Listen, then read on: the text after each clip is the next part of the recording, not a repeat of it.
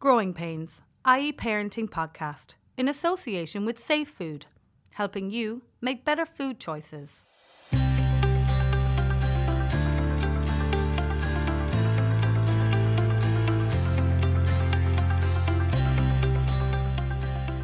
Hi, I'm Irene Feehan and welcome to Growing Pains, the Irish Examiner's parenting podcast series in association with Safe Food. With me today is child psychotherapist Dr. Coleman Noctor, who writes a column for our IE Parenting section, published every Tuesday and online. Coleman is also the author of the best-selling book, The 4-2-7 Zone. It was published earlier this year. For the next 20 minutes, we'll be talking about challenging behaviour, managing toddler tantrums and adolescent hostility. Thank you for coming to us today, Coleman. You're very welcome. Thank you very much. So let's start with toddlers. Most of us have been there. You're in the shops and your child is having a meltdown. So what's going on for your child? Yeah, I mean, I suppose the terrible twos and the teenagers and all of these sort of phrases that we have, they explain the kind of irrationality of the toddler. And sometimes it can feel like when you're in a shop or something that they almost know that they have you in a moment of weakness, but the reality is they're not as cognitively sharp as that. What's happening in that moment is that children have a lot of big feelings and lots of big behaviors, but they have very little cognition, which is the thinking piece. So we all, as human beings, we feel, we think, and we do. When you're very small, you have lots of feelings, lots of doing, not so much thinking. So the idea is, I have a feeling, I have to express it. And whether that's anger or joy and so children of that age are prone to kind of over the top reactions. You've seen how they get so much joy out of a cardboard box or something like that. So that overreaction is equally visible in negative experiences. So if you tell them in the shop that they can't have a packet of chocolate or whatever it might be, they'll have an overreaction. So the worst thing that we can try and do in that situation is negotiate or try and rationalize with a toddler, because they haven't got that cognitive capacity to be able to do that. So you're trying to manage behavior, and that's where we engage in all kinds of things like bribery and, if you stop, I'll do this. If you stop. Sometimes anger as well. Sometimes anger, behavior meeting behavior. But in the case of the toddler, it is because there is no words. They have no language to express to you how they are feeling. So their behavior is the only way that they can get their point across, and they will get it across as vehemently or as severely as possible, especially if they think you're not listening. So the tantrum in the shop is very much that. It is, I am so angry and distraught that I'm not getting what I want. And so as much as you're embarrassed as a parent, I think it has happened to most of us. I think most people who are in the vicinity who are parents themselves will have an understanding of that. But it's trying to understand that this is happening because of an absence of something, and it's not a conscious attempt to unnerve you or to make your day any more difficult. And then on the other end, you have teenage blowouts, where they seem to just literally blow a gasket, sometimes almost blow a gasket. Yeah, and again, similar processes at play there in terms of the emotions are really high, and the language, maybe the cognition is there, but the language isn't. Again, it's very difficult for a 13-year-old to express, I'm feeling a little bit tired, I might take 5 minutes here. Instead, I'm going to get overtired, I'm going to get cranky, I'm going to get irritable, or I'm going to overreact or show some sort of a blowout meltdown type reaction. And again, as the adult in the room, you have to become the thinking part. So you're trying to create a connection between the emotion and the behavior, and trying to say, I think you're acting this way because you're feeling this.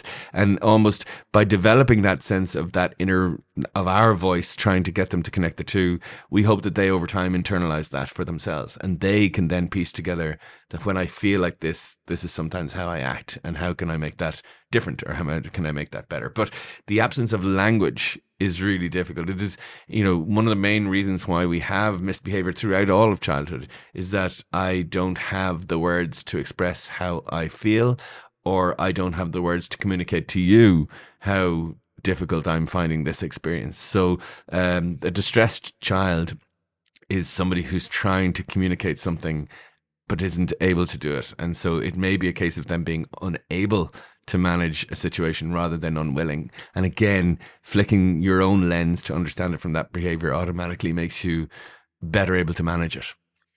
And you talk about then being aware of what your child can manage. So rather than having very high expectations of them, to say this is all that they're able to cope with at the moment.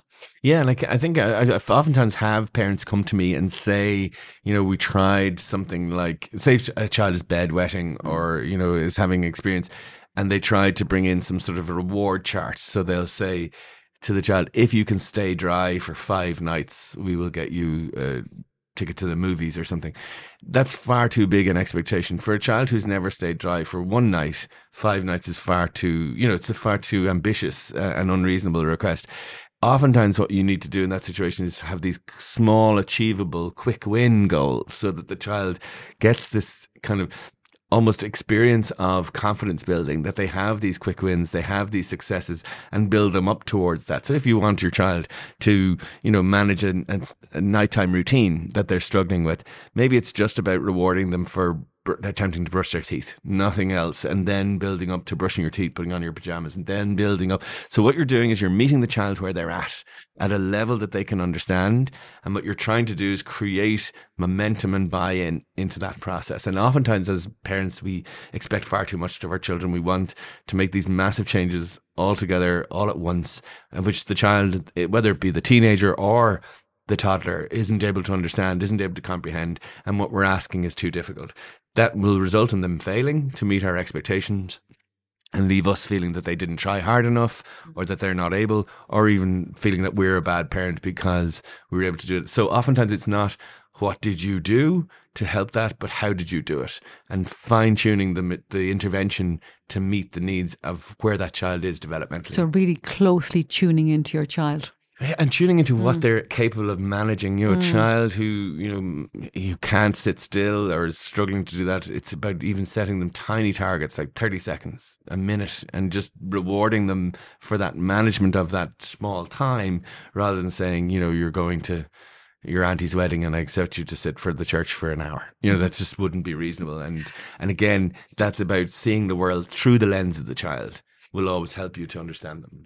And then if you're dealing with an older teenage child who your expectations will be higher, so how do you manage them and the level they're at? And again, I think, sometimes we see these physiological beings who seem very capable, seem very adult, seem very mature, but their maturity level from an emotional point of view is never going to be at that level. It's never going to match. And children and young people, their trajectories develop at all different paces. So someone who might be physiologically quite impressive, cognitively might not be there, emotionally might certainly not be there. And what we find is, the emotional issues around trying to communicate through a struggle or through trying to communicate an emotional distress through words can be really difficult. So it's easier to slam a door, or it's easier to get cross, or it's easier to refuse to go out or refuse to clean your room or whatever the case may be. And we have to, again, interpret that behaviour as having meaning and see what that means and try and look into it a little bit rather than being overly judgmental of it. And we're back to that negotiation then, particularly with your teenagers, teaching them about how you compromise, how you work it out. So it's not just, I'm not going to do it and slam the door. And again, it's you being that thinking piece. So you're saying, this is a behaviour that I see. This is the emotion I think you're feeling. Can we try and make sense of connecting that? And what might it be that you're feeling at the moment that's causing you to have a short temper, to be cross, to be angry, to be hostile? And while we can acknowledge the shortcomings of, say, adolescent puberty or toddler frustration, that doesn't always mean that we condone the behavior. I can say to my teenager, I understand that you're getting cross because you're going through something in your life at the moment that's really difficult and you haven't got that. But I don't want you swearing at me. I don't want you to be violent. I don't want you to be aggressive towards furniture or hurt your brother or sister.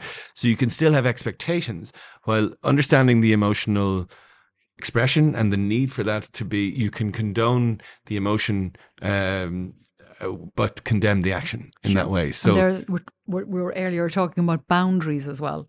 For sure. And a boundary at home is something that is not, established over one conversation. It's established over time. And you say, well, in this house, we don't swear at each other and we don't allow that. And no matter how upset somebody is, we can still hold those boundaries. You can still have empathy for what someone's going through, but not have to kind of pass on how they're managing it. Some kids, young and older, can employ the squeaky wheel syndrome. So they just keep saying, coming back to you. They want something and they just can't let up. And it can be easy when you're under pressure to say, oh, for God's sake, there, take it, you can have it, or I give in. How do parents manage that?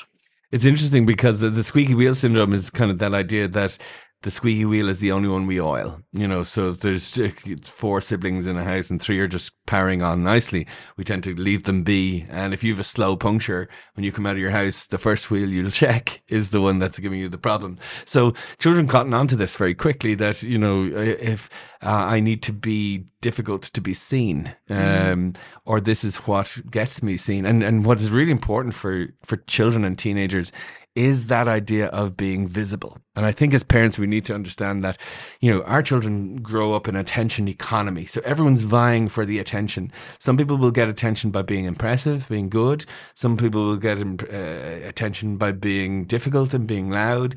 And, what we're doing is we associate with each child, this is how you get my attention. So if you're troublesome, you'll get attention. If you're good, you won't get any attention. So the idea of we almost set the template for that. And so squeaky wheel is an unfortunate dynamic where the child sees, I have to be a problem in order to be seen within this dynamic or within this family.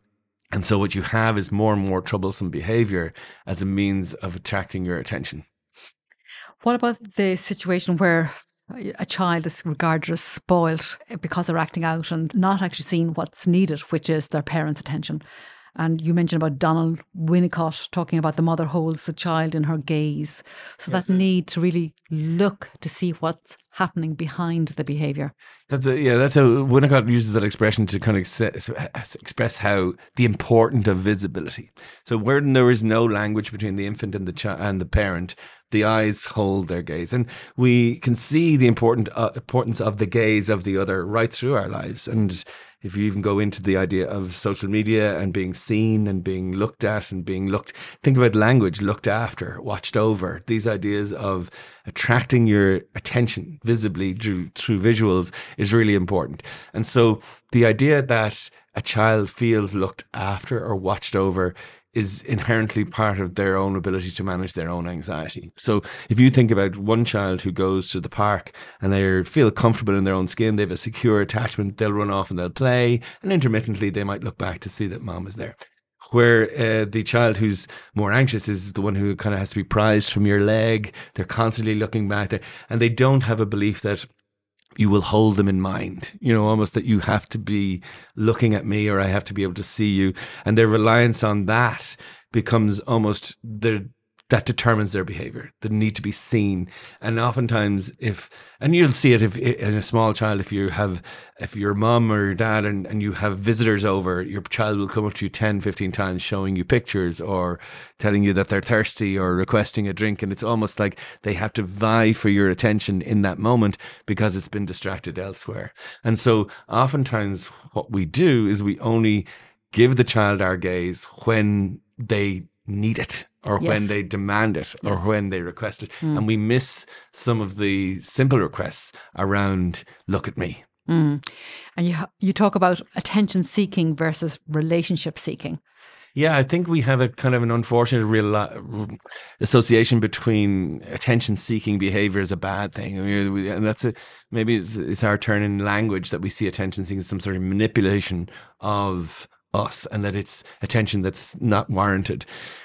Every one of us is attention-seeking. We all seek the attention of others, and what we're trying to do by attracting someone's attention is to engage them in a relationship of, do you care about me? Am I important to you? Am I enough to you?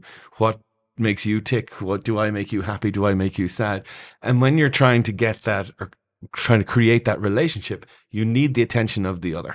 Yes. And so it doesn't happen in isolation. No, absolutely not. I mean, again, there has to be a stimulus or a catalyst in order to get your attention. So, and I've seen lots of children who will be kind of troublesome and difficult. And maybe they'll have a big argument and row, but maybe it'll end in a hug or coming together, or, and almost they will almost be able to see over time that the cause of the argument was to get the hug. Almost it's the only way that I can achieve that is by, and I'm not attention seeking, I'm relationship seeking. I'm trying to, and some children will need more reassurance of your presence, of your care, of your nurturance than others. Others will be, just because of temperament, they might be perfectly comfortable with the fact that you will keep them in mind. Other children may need more evidence and proof of that. And oftentimes that proof is something visual, and it is about you sitting in front of me and giving me your time.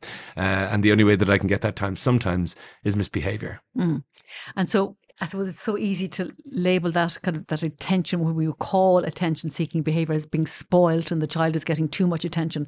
But in fact, it's the attention that will actually resolve the issue.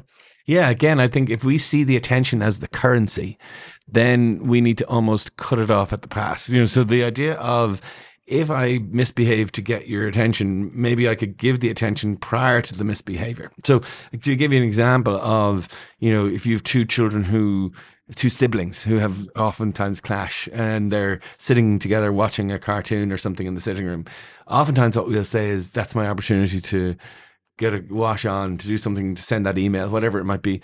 And instead, what we need to do is actually go in and reward that behavior. We need to go in and say, guys, really liking what you're doing here, the way that you're playing together, and maybe give a sweet or give a treat or whatever it might be, to recognize. And what you're doing in that is essentially catching them being good. And this is crucially important to the attention economy. Is I will associate attention with what you tell me. So if you're saying the only thing that gets my attention is you hitting your brother, shouting, running away, whatever it might be, well, then I will do more of that, because that's the thing that I'm guaranteed your attention of. It's a learned behaviour. It's absolutely learned. And from that point of view, as parents, we need to be kind of hyper aware of what messages we're sending the child in terms of attention, and in terms of what might happen there, rather than seeing that as an opportunity to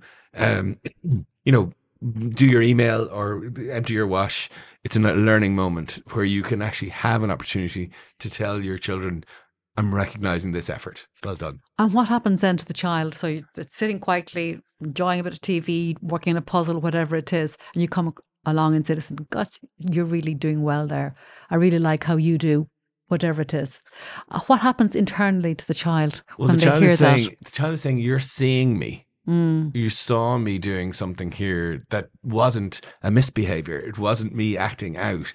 So I can be seen without being difficult, or I can be seen. And oftentimes where we see this is in children, maybe if there's a sibling with an additional need. So if you have a child who might need to go for hospital appointments or do these sorts of things, there's another child who might feel, I need to be sick to be seen. Because I'm not sick, and so they will oftentimes, you'll find, develop kind of somatic symptoms or pains or what aches or whatever it might be, as a means of, because they see the currency of illness. You'll see that in children who, if one of my children falls and needs a plaster on his knee, his little brother might come up and say, my knee is sore too. And so the idea is that, that I see care and attention as being the currency. So if we have a situation where we over reward certain things like misbehaviors or illnesses or sickness, we almost create a template that's the avenue to get mom or dad's attention, is to be sick, to misbehave, or to be difficult. Whereas if we can rewire that and say, getting on with my brother, being good, being kind is the issue, that's the currency that gets me the recognition, then we're going to really, and again, the idea of incentive works better than sanction. So the idea of incentivizing someone to be and develop the value system that they want, that you want them to, will do better by reward and recognition. And also that value system will sustain the child as well. 100%. And again, the idea that our family values, like, we can oftentimes feel that in the world of technology and everything else, we're kind of being taken over by tablets, and our voice is being drowned out. One of the things we have to remember as parents, our family values and our family culture within our home is still far more influential than anything that's coming through from the outside. And we almost have to embrace that and utilize it and use that value system. Because if we ignore it or resign ourselves or become fatalistic that it doesn't exist, we'll actually not be using the one tool that's going to be most effective in shaping our children's value systems, cultures, and the way in which they see the world. There's something powerful also about a parent maintaining the role of being a parent, not being a friend, but keeping that position throughout childhood. Yeah, I mean, again, I think the idea of it's easy to become your child's friend in terms of giving in to what they want. And what I would say, and again, is that being a parent is oftentimes giving your child what they need instead of what they want. And that's a critically difficult thing to do, is to make that decision on, I know you want this, but I'm making a decision that you need this. And sometimes I think that can be a hard one to maintain when children are articulate and demanding and troublesome. And sometimes maybe we do give in to the spoiled child in that sense. But knowing why you're doing it and having an awareness of your own boundaries and doing it for the reasons to incentivize good behavior rather than rewarding misbehavior is crucially important to you to regularly check in and make sure that you're doing that as best you can. So if you had a top tip for parents, what would that be? I think the top tip for parents gets back to the idea of giving your children what they need instead of what they want. And I sometimes think when you feel like the unpopular parent, maybe that's a sign that you're getting it right. And sometimes it's believing that and taking reassurance that just because it's unpopular doesn't mean it's wrong. Cumann Nachtar, child psychotherapist and author, thank you for joining us on our podcast series, Growing Pains. Pleasure.